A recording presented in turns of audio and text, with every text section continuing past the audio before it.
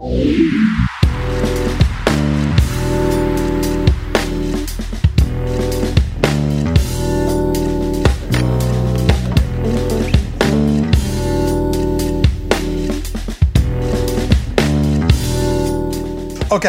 guys, we are here with the amazing Tom Kennedy, who I've been geeking out on for years. The first time I actually heard you was on Dave Weckler's album Synergy.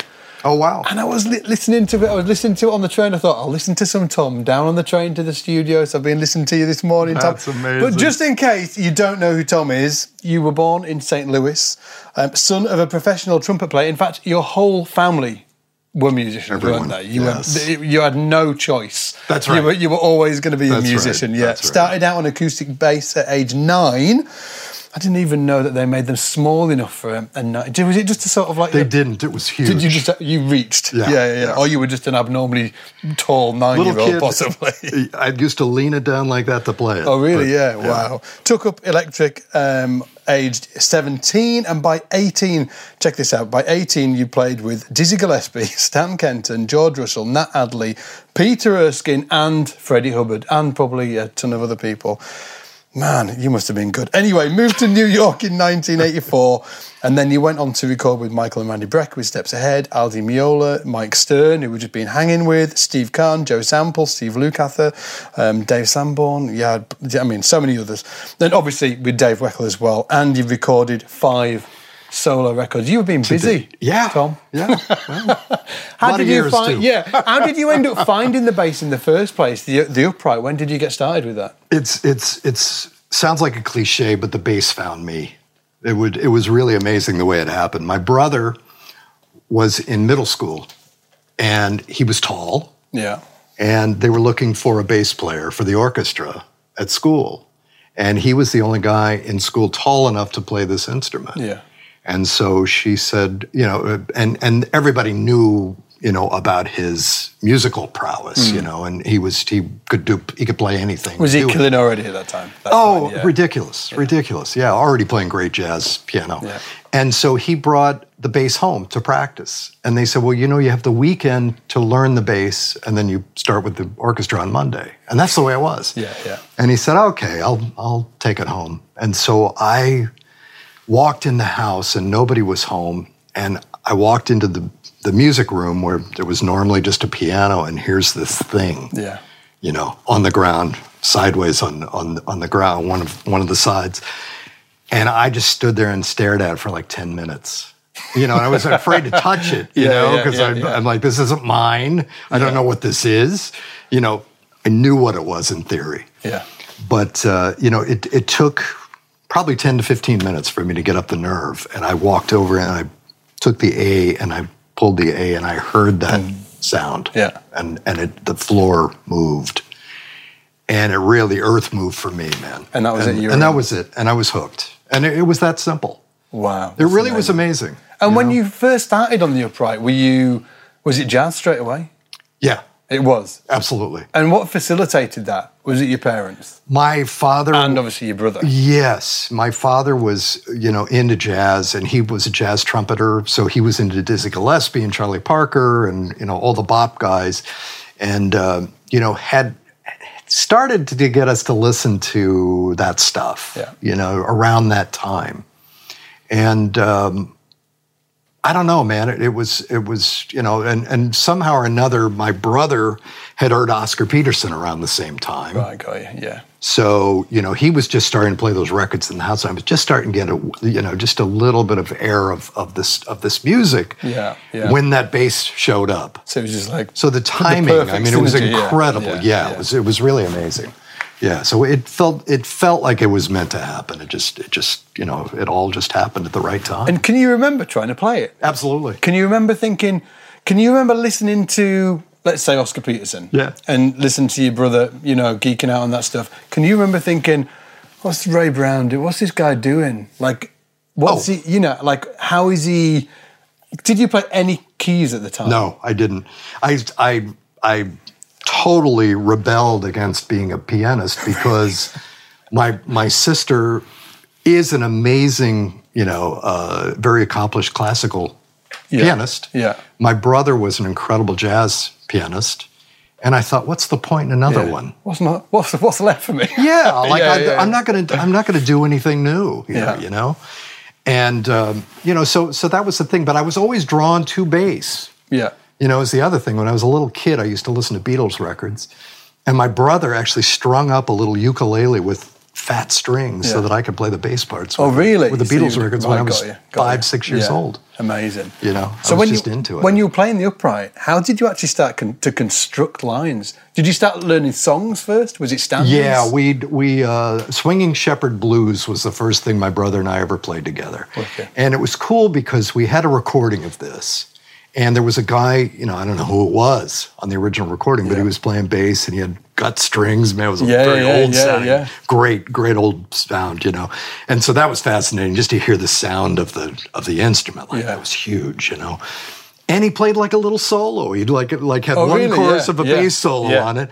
So my brother said, okay, so over the weekend learn this. You know, just learn this thing. Yeah. Note for note kind of thing. Yeah. Yeah, and I did. And then he said, okay, on listen to these Oscar Peterson records, and there's this guy named Ray Brown that plays the bass on them. I want you to start learning this, you know? And something about, you know, it's interesting because all of my brother and sister both perfect pitch. Yeah. I have perfect pitch. And so we never thought about the obstacles of playing. Right, like we never considered that we couldn't do it. Yeah. So if I was told to learn something, I just did it, and I didn't think about it, you know. But I remember, you know, learning the line, but then going back and listening to it and going, oh, there's so much more to this than just the notes. Yeah, you know. Yeah. But that's basically how I started getting some facility on the instrument. I can't tell you that any of my fingerings were correct. Yeah, because I was just making it up as and a lot of it was just dragging you were just listening to the records and dragging your hand around. But I was always trying to get the sound that he got. Right, got you. You know, so I was conscious of that. But as far as technique, that came later. Yeah, because there's nobody to watch.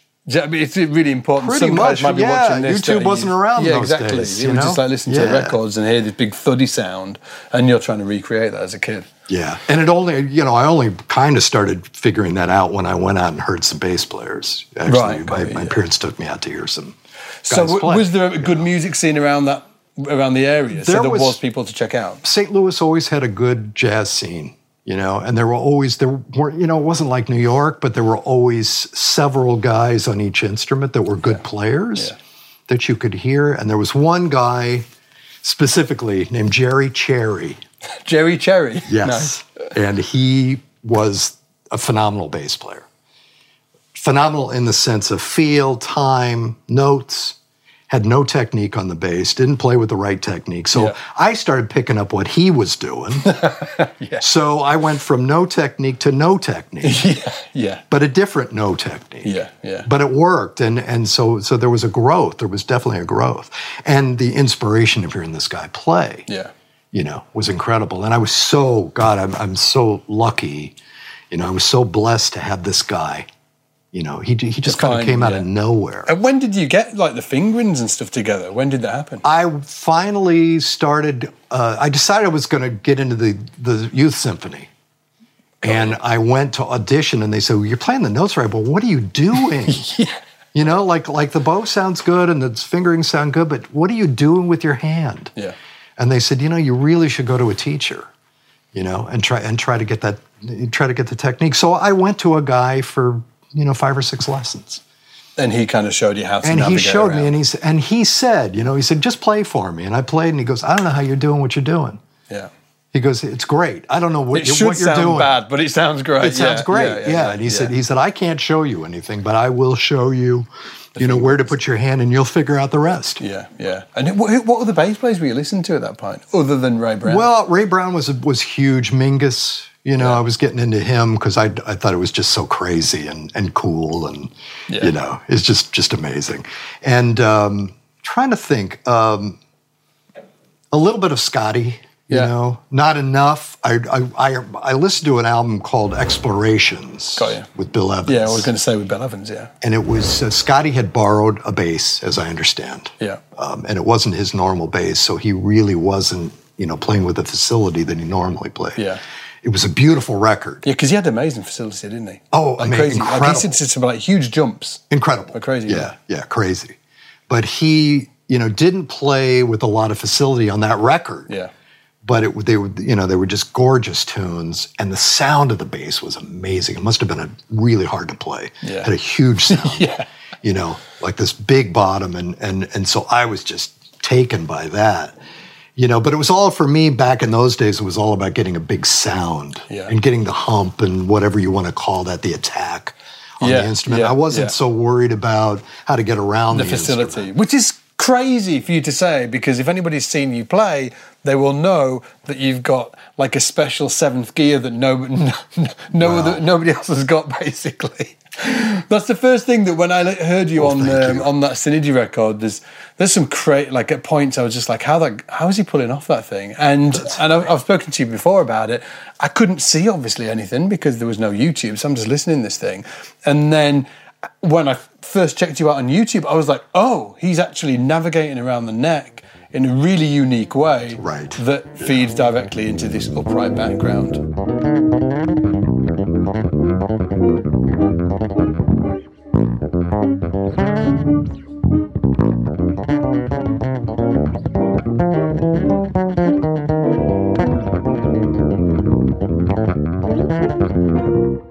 Yeah, I play upright on electric. That's my secret. Yeah. That's my big dark, know. And we'll get into that. Like I want to ask you all the questions. Oh, sure. But in terms of like, when did you first like start playing the electric? I was 17. I was, my father had a music store. Yeah. In Maplewood, Missouri, which is a suburb of St. Louis. And we were there one Friday night, and we always stayed open late on Friday, and I hated it. I didn't want to work in the store. I wanted to be home playing the bass. Yeah. Honestly. I mean, that's all I could think. I used to draw pictures of the bass when I was sitting at the store, like just imagining playing the instrument, Yeah. And a guy came in, man. I guess we were open until 9 o'clock, and a guy came in at 8:55. Oh, nice. Comes walking in, and we're like, oh, great. Yeah. And my father was a real store owner. I mean, he was, he was a small business, and he wanted all the business he could get. And he thought, well, I'm going to stay open for He's this not going to kick the guy out, Yeah, and the guy comes in, and he said, yeah, can I see that jazz bass copy over there? I don't remember what the brand was, but he sat down and he started doing this, and he started playing with the thumb, and it was popping. Yeah. And I had no idea. Is that the first time you'd seen anybody do that? First time I'd seen anybody play, any interest in looking at an electric bass. Yeah. I used to take them and I'd put them on the counter and play them like this. Got you. Like an upright. That's all the function the electric bass had for me at that point. So this guy started doing this, and oddly enough, that's what got me into electric bass. So it was nothing about, you didn't hear Jacko and you were like, I need to transfer this to the thing. No, it wasn't anything like that, and it wasn't really, anybody that I heard playing fingerstyle. It was out and out slapping and funk. It was slapping, and that was the thing that kind of got me interested in this thing. Yeah. And then I remember it was crazy. It was another like one of these timely things. We used to play music in the store, and we'd turn it up when nobody was there, you know. And it was like, I think it was 2 or 3 days later, this Jean-Luc Ponty thing comes on with Ralph Armstrong. Playing bass. And Ralph actually had a solo on this tune.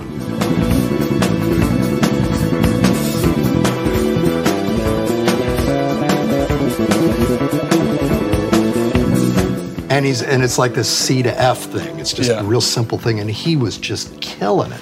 Because he kept playing like kind of like pseudo bop lines and stuff like bop lines, on the electric. Yeah. And he kind of had that same kind of feeling, like he was playing vertically, like upright, Yeah. But I heard that, I'm like, okay, this is, yes, you can do that on electric. Yeah. There are things that you can actually do. So now it's interesting. Yeah, and now that's when you first started playing. When you were 16 or 17 then, right? Yeah. I was 17, probably. And you were pretty much playing professionally at the time as well, obviously. 6 nights a week. 6 nights a week? Yeah, going to school and playing 6 nights a week, sure. Yeah, that's amazing. That was the thing, man. We were just, I don't remember those years. I mean, it was crazy. I would wake up and I was just exhausted. and then do the whole thing over again. Yeah, it worked all right out for you. Oh man, it was. I wouldn't trade it for anything. You know? Exactly. That's what I tell students. You know, Yeah. when I talk to them, it's you know, you really have to be exhausted. Yeah. And you have to have all of these elements to really become the player that you want to be. Yeah. You know, if you want to be like someone, you got to kind of have that, do that. Yeah. Yeah. You know, and do the whole thing. Yeah. And You know. with the electric, when you first started playing it, were you just going after the funk thing? Or? The greatest thing that happened that night, and I didn't mention this, was the guy was walking out of the store. He plays it for about 4 or 5 minutes, and I'm standing there, my jaw's dropped, Yeah. you know, and I'm like, what is he doing? And he gives me the bass, and I said, man, how are you doing that? What is that? And he said, buy a Larry Graham album. And he was gone. And I never saw him again.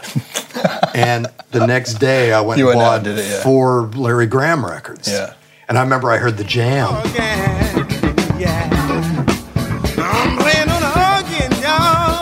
That was like the first thing I put on. Yeah.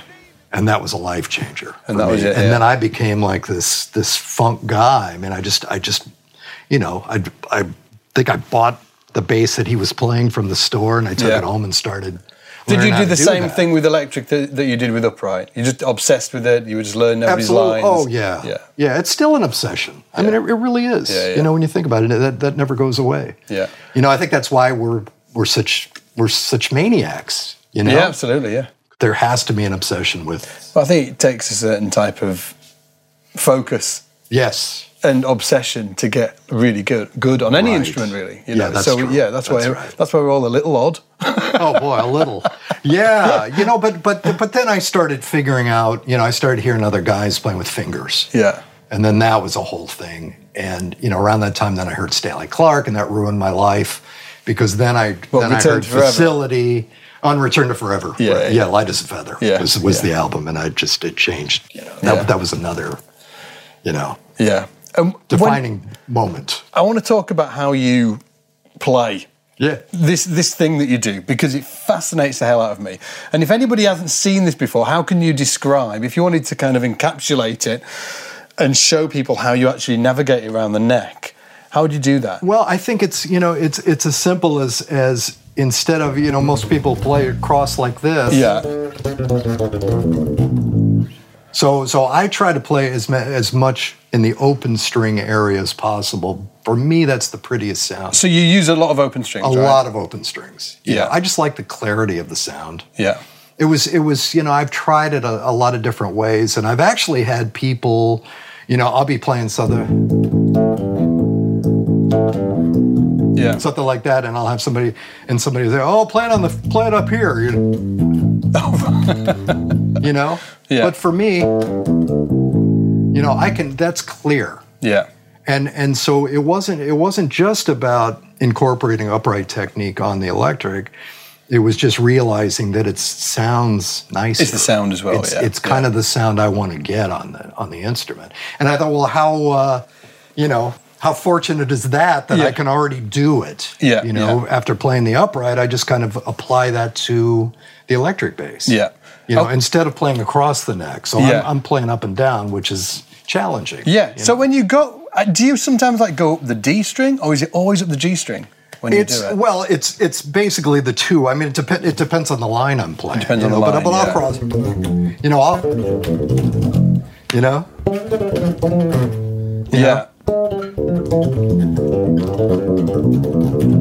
You know, but I always try to gravitate here.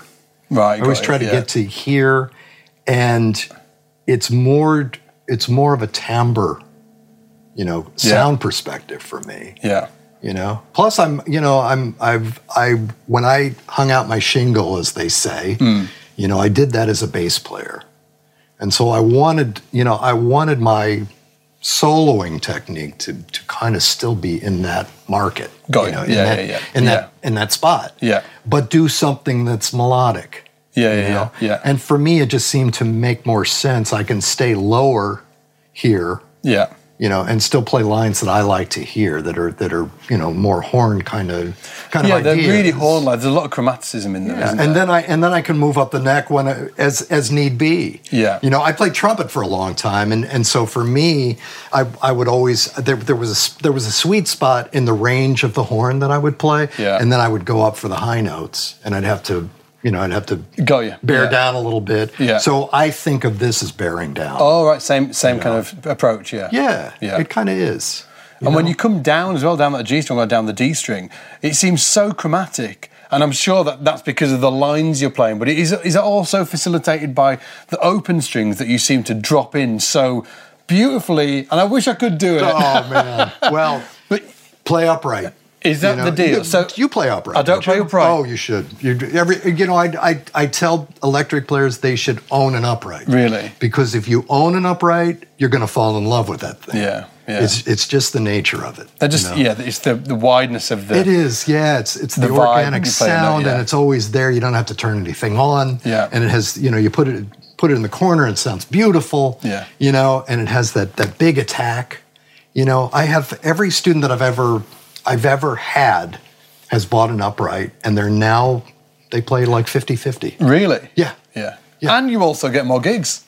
Well, yeah, heck yeah. If you could. Oh man, yeah. When you that's a perk. It's a perk, isn't it? Yeah, it sure is.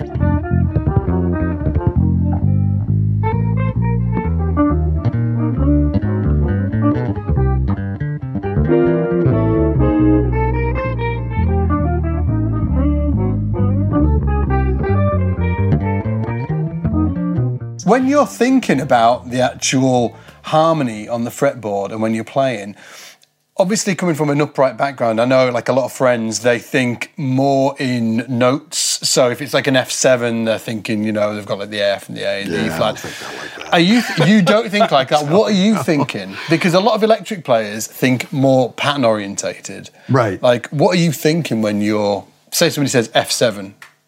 First of all, I don't think. I don't look at it as a thought process. Yeah. It's an organic, spiritual thing that happens in the music.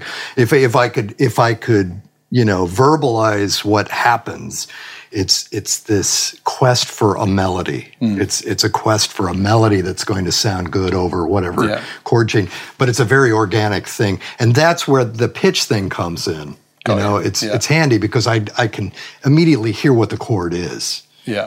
And then I just have the freedom, to your play. hands or your facilities at such a point that when you hear that, I'm already there. You gravitate. Your hands gravitate to. Yeah, it gravitates to things, and then I have a choice of things, or maybe I won't do those things. Maybe I'll go a different way. Yeah.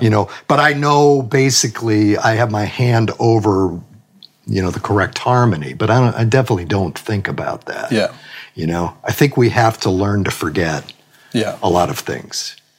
Charlie Parker always said, get your technique happening, get all this stuff, and then forget all that bullshit and play. Yeah. And that's really true. Yeah. It's really true. But you have to have you have to put in the time. Yeah, you've got to have the kind of like the melodies and learn other people's melodies. And did you do like transcribing? Absolutely, a lot. Yeah, absolutely. Was it horn lines? Yeah, I didn't do bass players. It was horn lines. Very much, unless it was something that Niels Henning, I transcribed some of his stuff just because. Yeah, because why not? It's insane. Yeah, it's crazy. Same way with Stanley. Most of it was Freddie Hubbard and some Mike Brecker and and just various guys. Some Steve Grossman, which was really interesting stuff. And it all just fits and it's cool because you play your solos and you notice like horn players looking because they can identify. Yeah. Because it's very, it's kind of in their wheelhouse. Yeah, absolutely. And so they kind of identify to it. Well, it makes sense when I listen to you because you kind of got that horn. It's like the slurs and the pull-offs or something. Right. Well, that's the other thing. Yeah. Because it sounds like really horn-like when you do that. Like, what is it that you're doing? Obviously, it's just like that. I'm glad you brought that up because it is a lot of ghosting. It's also dynamic. Right. Okay. Instead of thinking, in eighth notes, playing everything even, I'll accentuate every other one. The Yeah, it's offbeats. definitely not even. Yeah, and it's the way horn players will swing the notes. It's also the duration of the notes, the way they do them. Most of them will be long, and then they'll throw a short one in there. Yeah. Like just for an accent or whatever. And you don't hear a lot of string players play like that. I mean, there are more these days. Yeah. Absolutely more these days. But it's not as much about the limitation of the instrument as it used to be. Yeah. Do you think the way that you move around the fretboard facilitates that legato-ness as you move down? Absolutely. It does, yeah. Absolutely. Yeah. I mean, I can't really explain that, but But see, it's also because I have the help of the open strings, right? And I've got this range down here which sustains more. Right. Okay. It's cleaner. So I'm always playing in a spot. That's why you won't see me playing over here that much. Yeah. Because it's unless I want. You want that I want bottom something end. like that. Yeah. But this is clean all the way up. The D string is clean all the way up and down. Yeah. And then all of this down here is clean. Yeah. I call it the clean zone. It's funny. I actually have a term. For that. Yeah. And if it doesn't fall into that zone, it doesn't really feel like me. Yeah, so it's a balance, isn't it? It's sort of like you're balancing the upright technique, but that balances with the actual sound that you love. So you love the open strings, and you like it to be really clean as you move up, and really, yeah. And another thing that was interesting, I was doing a session about 15 years ago, and I'll never forget this, man. It was some guy that, I don't know if he played an instrument or what, but he was producing this thing, and he said, okay, let's try that one more time. He said, it feels like you're playing a little hard. See if you can find the sweet spot, where the string, Yeah. And it kind of pissed me off, that the guy was saying that to me, but I thought about it. Well, did he think you were just digging in too much? He thought I was digging in a little bit much, but I took it and I started experimenting. After the session, I started kind of messing around, and I found that was right. Yeah, there actually is a place where the string sounds good, and it varies, from instrument to instrument. So it's so like the upright, isn't it? It's maybe something that's more thought about on the upright than the electric, because the electric. Yeah, like people tend to just, they play it and that's how they play it. But whereas the upright, everybody knows you've got to get the sound. It's all about the sound, isn't it? Right. Where it actually does exist on the electric as well. Oh, it definitely does. Yeah. It definitely does. Yeah, I used to overplay like crazy. We were talking about a record that I did with Dave Weckl a long time ago, Rhythm of the Soul.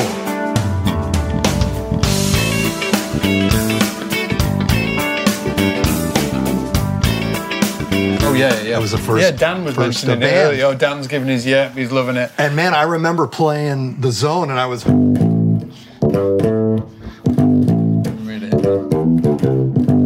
Really? I was playing that hard on that recording. Wow. And I don't play like that anymore. That's bizarre that you've changed, I mean, because now you're really light, aren't you? How would you play it now? Well, it's probably with the same intensity, and that's the other thing. It's a technique here. Yeah.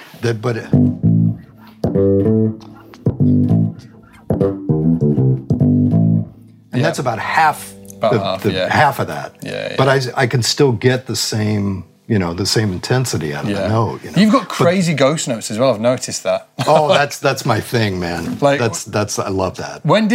Who's the first person you heard doing that, and how did you develop that in your own playing? Shout out to a couple of people, but it's really with especially with Dave, my great friend Dave Weckl. Yeah. Who you started playing with when you were 15. Oh yeah, we're brothers, Yeah. But he, there was a way that he played that. There were a lot of ghosts. There's a lot of ghosting in his playing, but it's a very smooth overall thing that doesn't sound like it's ghosting at all. Yeah. But it kind of brings those things up. It percolates. Yeah. And so when we started playing together, especially, I would hear these things. It was very subliminal things that were going on, and maybe things that I wasn't hearing him play that I wanted to kind of add in. Yeah. And so that's kind of where it all began. Wow. And then another shout out is Jay Oliver, who was another friend that I knew Jay when I was 12. Yeah. Back in St. Oh, Louis. really? Yeah. And Jay used to do a lot of production things. And when MIDI was big, when everybody lost their jobs in the studio because everybody was doing the MIDI stuff, Jay was like programming these amazing bass lines, and he had a lot of the like those little pops and things. Oh, yeah. You know, like all the ghosting stuff. Yeah. And that really taught me a lot. You know, it was very eye-opening that you can add that stuff in, and it's subliminal. You don't really notice. You don't notice it's there. And how did you get? But it raises the feeling. Oh yeah, it's almost like a bass line and a percussion player in the background. It is. Yeah. Can you give people an example of what we're talking about? It's because somebody's probably sitting there thinking, "What are they talking about? These ghost notes?" Oh, I don't know.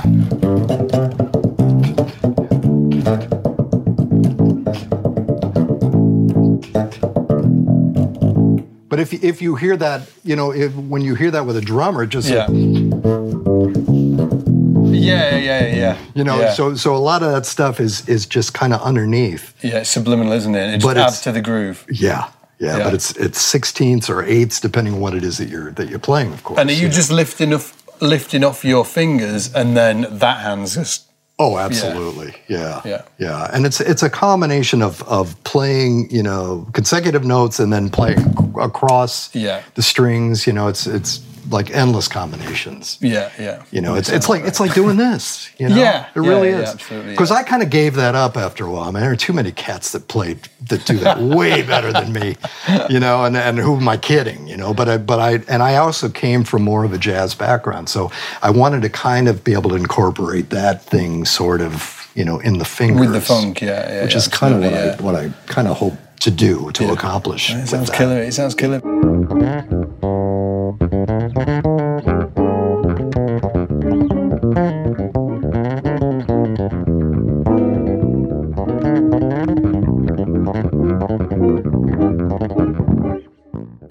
Talking about jazz, actually, I know that we've talked about it before, and you said that you're not a huge fan of straight ahead jazz on electric, but you obviously but obviously you still play walking lines on your electric, as you were just earlier with Mike. Right.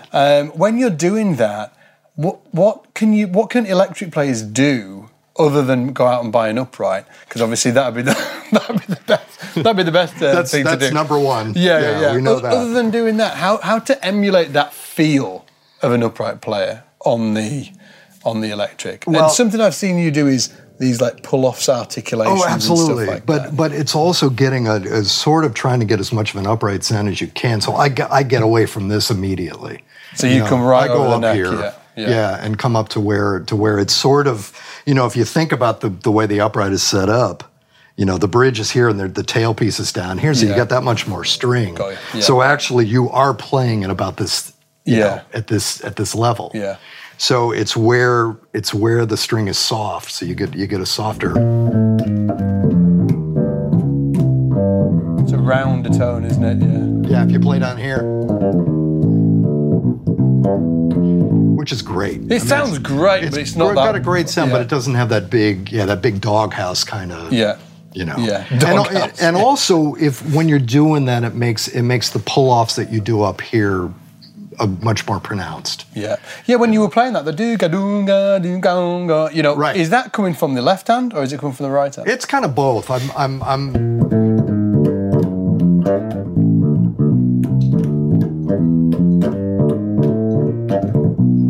It's both, yeah. So I'm getting a lot of it here and also here. Yeah. You know, and here and here. Yeah. You know. And again, lots of open strings. Lots of open strings. For that exact reason, yeah. Well, I'm the open string king. Because you're like pulling off onto the open string almost, aren't you? That's right. Yeah, it's a little harder to be up here and you know, I've never really delved into that. It's doable. Yeah. I mean, I've seen guys do that. Yeah. You know. But for me, it's all about just trying to gravitate down to this part of the bass part of the bass. The bass part of the bass. Yeah. And then solo, anything goes. You know, that's the thing. Yeah. You know, I want to be a bass player first. You know, that it was interesting what Mike was saying about time first, you know, bass line first, and then whatever facility you might have on top of that. And that's exactly the way I see it. What are the main kind of like key things that you're looking for in a bass player? Well, I like the time feel is first and foremost. I think the time has to be happening, and then of course the notes.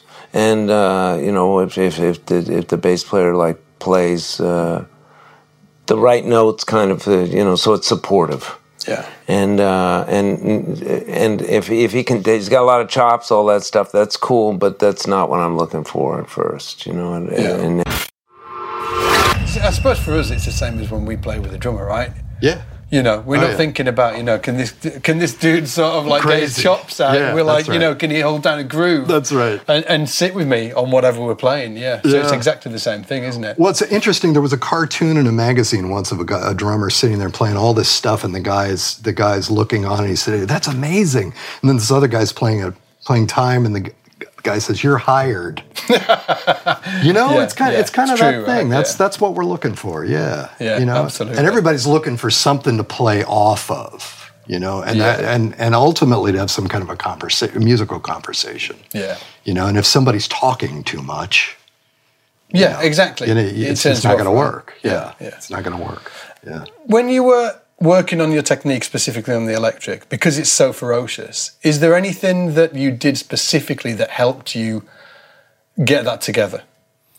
Well, as I said, I transcribed a lot of stuff, which got me into hand techniques that I never thought about. Yeah. You know, and I also did a lot of, you know, for guys starting out looking to you know, kind of facilitate their playing. Yeah.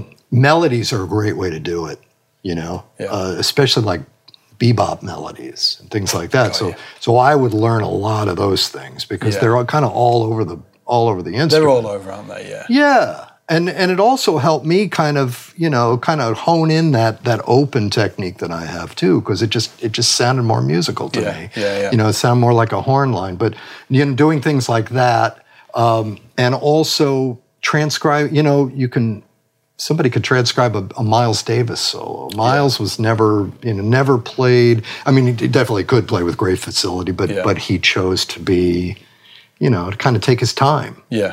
And that's beautiful. It's beautiful for any instrument, man, to kind of try to emulate that sensibility. I've got a friend who did exactly the same thing, actually. He said he got most of his technique, he said, just doing bop heads. He said, I got everything that's a lot of it. He said, just from bop heads. It's just play Donald Lee in every key. You know? I mean, that'll pull you together really quick. I can't do it. You know. I was about to say, really? No, God, don't embarrass me like that. No, you know, and I never did that. That came along much later. You know, I mean, when Jocko did that, man, I was already like, you know, doing other stuff. You know, Jocko's effect on me was actually much later.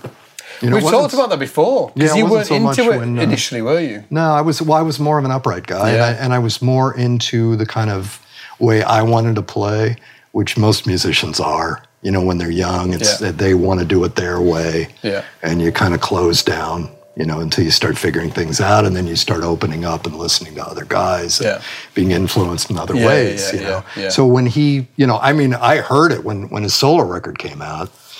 You know, I had a bass player friend that brought it over, and we listened to it. I'm like, yeah, that guy's got crazy chops, you know, and great time, and everything's amazing. You know, but it didn't change my life. You know, in the sense of wanting to play completely different. Yeah. You know? Is there any players on the electric or upright? I think uprights, obviously, I know it's like Ray Brown, Niels Ossard Pedersen, Scott LaFaro. What about the electric guys? Which electric guys changed your life? Gosh, well, Anthony Jackson was huge. Yeah. You know, I'd never heard anything like that. And Dave Weckl actually played me a Steve Kahn record called Casa Loco. Oh, no, wicked. And it's Manolo Badrina's on it, and Steve Jordan is playing drums, and Anthony's on that thing. And it's Anthony's record. It's just insane. I mean, it's insane, the stuff that he plays. Yeah. And the taste, you know, that he plays with, you know. Abe Laboriel was another one because I was into Lee Ritenour, and I play with Lee now. But I grew up listening to his records, and I always loved the way Abe played. Yeah. You know, Marcus, of course. You know, what are you going to say, man? I mean, they're just guys that are staples with the bass, you know. But I don't know. I think I could probably pick out one guy in each style that would really kind of that you gravitate to. Out. You know? Absolutely. And Ralph was another one, man, because he bad boy, man. Yeah. What a great player.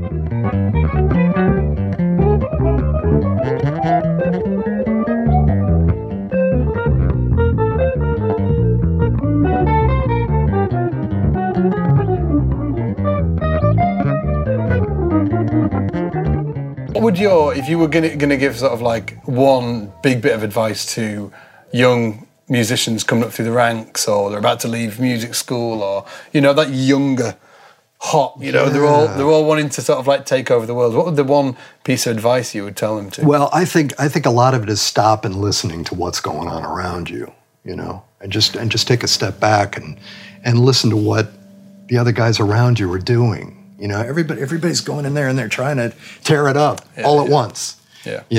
And that's great, and the energy is great. But if you can be a little bit more mature about kind of staying out of the way and trying to listen to what's going on around you, you'll be a lot more effective as a player.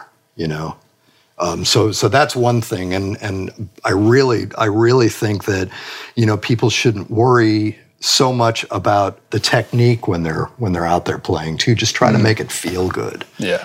Try to find a groove first of all. And then all that stuff happens around that. Yeah. But I think we're in a very technique-centric society these days. Yeah. And it's lovely. I mean, it's great that these guys have the chops that they do. Yeah. Yeah, there's some crazy chops out there. I've got a sneaky suspicion that I think that a lot of social media drives that. Absolutely. Because of course. For like a 15-second on Instagram or something like that, the guy who's playing 1,000,000 miles an hour is going to get more views than somebody holding down a groove. So, and then all these young guys want to get all the views. They're like, I want some more views, because obviously sort of like they're like, makes them feel good. I'm getting the views. So they're all kind of pushed, even maybe sometimes if they don't want to, they're pushed down this, I've got to play 1,000,000 miles an hour. Yeah. Because this guy's getting the views and this guy's getting the views, so I need to get the views. So unfortunately, I think that's why some of that's happening. I think a lot of it. Well, I know that's true, and I know that a lot of guys are having very successful careers as clinicians. Yeah, great, players with amazing facility, and these guys are doing clinics. Yeah. And so it's a little tough to instill in a student that. You have to go out and listen to a band, because maybe it never occurred to them. Yeah. With all of these guys, all of this clinical stuff that's going on. Yeah. Which is wonderful if it's kept in perspective. It's a great thing, man. But there's nothing, like you said, better than just sitting down and grooving with a drummer. Yeah, absolutely. Or a little trio with a Rhodes player or guitar player or whatever, and just finding that amazing sweet spot where it's just you never want to stop. Absolutely. I cannot let you go, Tom, without talking about how you found Federa and the gear thing. Man. Because we're all into gear, we all like a bit of gear. They'd be like, you didn't talk about gear. How did you? Well, first of all, what did you start out on when you first started? I played Fenders. Fenders, forever. P's and J's. P's and J's. I had a lot of old L series, Leo Fender series, jazz and precision basses, man, that I let go way too cheaply. Yeah, they're worth a fortune these days. Yeah, but they were, what a great opportunity to have these great instruments to play when I was growing up. You know? And I was playing them right up to the time that I met the Federers. Oh, really? Were you like Fender right up until when you started? Yeah, I remember Federers? I was playing the 65 Jazz, and I was actually playing with Bill Connors, a great guitarist, played with Chick and all that, and we did a show at a NAMM show. We were at the Dean Markley booth, playing, and. After it was over, I packed up the bass and I was looking around. And I was interested in looking at a 5-string bass. But I was trying a lot of them and I wasn't digging the feel or wasn't digging the sound, or for some reason it just didn't feel right to me. Yeah. And I was about to leave the show and I remember I rounded the corner and I saw this little booth, said Federa. Yeah. And I saw this really, just very pristine 5-string, sitting there. Yeah. And I thought, I don't think I'm going to mess with it. And then I thought, yeah, I'm going to go play it, you know. And I met Joey Lauricella at that moment. Yeah. You know, and Vin was there, but he was talking to somebody else. And Joey said, I said, yeah, that's a beautiful bass, man. He said, what are you playing? And I said, I got a 65 Jazz. He goes, oh, that's a great axe, man. Do you want to try this thing? Yeah. You want to try one of the basses? I'm, sure, man. You know, I was thinking about a 5-stringer. Let me check it out. Yeah. And he was great. And he plugged it in, man. And he sat there with me, and he was explaining what everything did. You know. And because was it all active electronics? And it was active. I mean, it was much more basic back in those days. Yeah. But, you know, it had the separate bass and treble thing and all that. It had the circuit. And for like 5 strings, like when was this? 80s? This was 85. And were 5 strings, they weren't new, but they were still not This was the everywhere, first 5-string they built. Oh, exactly. The one Right, okay. I tried. So it was the one new. I tried out. Yeah, It was right, they had been making 6s and 4s, but they weren't making 5s at that point. So this was like the first one they made. And I remember I sat down and I started playing, and I just like, wow, this thing is alive. You know, it just responded to everything I played. It made everything sound better. Yeah, that's the kind of instrument you want. When I was thinking, everything's coming out on this instrument. It's amazing, man. You know, and I mean, it wasn't even close with anything else. You know, and I just realized that's personal preference. That's what that's all about. Yeah. You know, and I just felt like that bass was built for me. And what did you actually buy that bass? Well, here's the interesting thing about that. So I played the thing for about an hour. You know, and I kept saying, man, I hope you guys don't mind, but I love this bass. And they're like, yeah, just keep playing, man. It's great, you know. So they said, well, who are you playing with? I said, I play with Bill Connors and Dave Weckl, and we're doing a gig on the Upper West Side in a couple of nights. And they said, oh, we'll come by, you know. Yeah. And so they said, well, thanks for coming and all that, and, you know, shake hands and all that. And so we're playing the gig, and we get to the break. We play the first set. And in comes these 2 guys with a bass bag. Oh, did they make you one? They brought the bass. They brought that bass, and they said, "We want you to play this bass." Holy crap! So you're the first Videra 5-string? Yeah. Wow. And they basically just gave me the bass and said, you know, play it in good health. Yeah. And I played it on the second set. Wow. You know, the entire second set. You know, and that was the beginning of the relationship. Yeah. And did you keep that bass? Was that more to like try out? They have it back now. Yeah. You know, because it's just too valuable, man. Yeah. And I have these lovely, you know, signature basses that they made for me. Yeah. Well, I wanted to ask you actually, when it came to developing your own signature bass, how did that? You know, did you have any kind of preconceptions about what you wanted when you went into that conversation, or were you wide open to their suggestion? I was, both, because I saw this body style, you know, and I thought, you know, I think the sustain would be really great to have the added sustain and just you know, the solid feel of having the single cutaway. Yeah. You know, was the first thing that caught my eye with this, because I was playing that original 5-string at that time, and that was a double cutaway bass. So the single seemed to be just a little bit more, you know, beefy or meaty. Yeah. And so, you know, I went into the shop and I played one of those, and it was, you know, and it just felt great. And so then we started talking about, you know, preamp, and we started talking about pickup configuration and that. And, you know, it wasn't much more than that. You know, we were talking about rosewood versus ebony, and, you know, and just kind of the way we wanted to set it up. And before I knew it, like within an hour, we had the bass designed. Really? Basically. Yeah, it was easy. I mean, it was very easy, you know, because Vin had great ideas and Joey had great ideas, and they knew better than me anyway. Well, you know, they know their instruments. Yeah, absolutely, Yeah, so whatever question I had, they're like, oh, I think this would be better and this would, and you'll love it. Yeah. You know? Yeah, I remember Joey would always say, you'll love it. Yeah. And he was right. Yeah. Man. You know. With the pickup, because this is slightly different to the original signature, isn't it? The original signature only had 2 pickups in the bridge position. Right. Which I thought when I first saw that, I was like, wow, that's pretty unique. Where did that decision come from? That came from playing a Music Man Stingray and falling in love with it. Right. You know, years ago, I had a beautiful black Stingray for quite a few years, and I loved the sound of that bass, you know.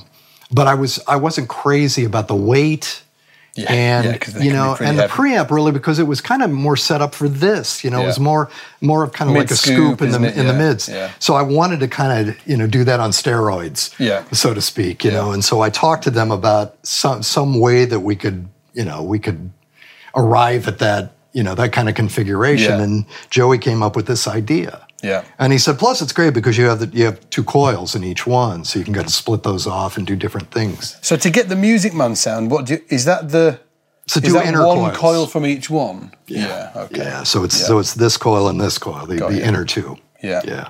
And then you can also use the bridge on its own or what would be neck on its own as well. Is that correct? Which is what I would do, and this kind of almost had a like a P-bass sound, but it was a little too far back. Yeah. So hence the idea of adding the. I was going to say, when did you start? When did you add this second pickup? Or the third pickup, should I say? I guess a couple of years ago. Yeah. I actually added this. Yeah, because I wanted to also be able to have a jazz, right, that jazz sound, sensibility 2 single coil in type certain things. in certain cases. You know. For sure. Yeah. Yeah, and it comes in handy for studio work, and all that. Yeah. And do you ever use the neck just on its own? I occasionally, yeah. You do, yeah. Yeah, because I played a P-bass for a long time, So, I'm a huge fan of P-bass. So I love the sound of that. So it's nice to be able to go back and do that as well. So it's really versatile. It's really nice the way this is designed. Yeah. And they're and of course just the general build of these things is incredible. Yeah, they're really nice. And this one's a bolt-on, isn't it? And your original signature bolt-on, yeah. is a neck through. What's the difference for you between neck throughs and bolt-ons? I think these are a little punchier. I think the bolt or the neck throughs are a little smoother, and I think there is a difference in sustain, but it's a different kind of sustain. Oh, yeah. I notice with neck throughs, there's a little bit more vibration.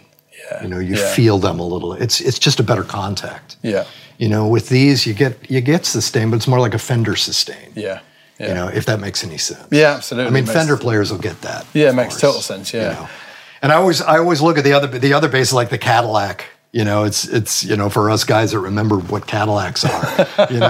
But it's just smooth and it's easy to play and it responds to everything. But it has a kind of a mind of its own. Yeah. It seems like you can manipulate this instrument a little bit easier. Right. Okay. Yeah. Just in the sense of the tones that you can get and the the punchiness. It's a little bit super more punchy. Actually, it's really punchy, that bass. It is, yeah, crazy punchy. Yeah, and that was the idea. And I'm also one of those weird guys that loves old strings. I noticed that when I picked up your bass earlier. my I was strings are like, dead. oh, he's not like a string Nazi. No, Because some guys change them every week. Are you the opposite? I had. I'm embarrassed to say the last set of strings I had were almost a year old. Oh, really? Yeah. Yeah, but and as long as they would stay in tune, and had some sustain. I always gauge it by the bottom strings. If they start sounding like gut strings, it's time to change. Yeah. But for me, it's better for the punch, and also in my style, it just seems to work out better. Is that always been like that?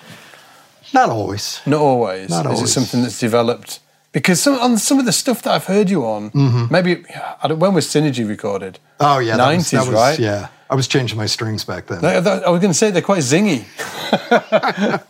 Not I was overly never crazy zingy, about but that they're sound. zingy. For me, it just didn't seem to work as well. Got you. Yeah. These the older they get, they develop more mid range. They're punchier. For me, they respond better to what I play. And when you do change them, do you just play the hell out of them until they sound like you want them to? Nah, I put them on and I play gigs and they go dead soon enough. Yeah. But the amazing thing is the Federa makes their own string. Yeah, I was thinking, they do, don't they? Yeah. And these things last forever. And it's incredible because you can it's one of the few string brands where you can change one of the middle strings and the gauge is correct. Oh, really? You know how it goes from set to set. Yeah. It varies some, Yeah, it does, to a certain degree. But with these, it's do they make them in the factory? Do they make them in-house or not? Yeah, they make them in-house. They do. Yeah.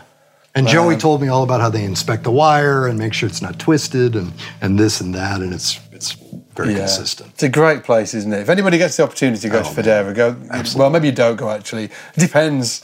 It depends, You might be like a lot poorer after you go. Anyway, Tom, where do we send people to, stalk you online? TomKennedyMusic.com. That's one. And I'm on Facebook and Twitter and Instagram and all that. All the places, yeah. Boy. Different world. Thank you so much for coming, man. It's been an absolute honour to meet you, man. My friend. Thanks guys. So much. Cheers. Bye.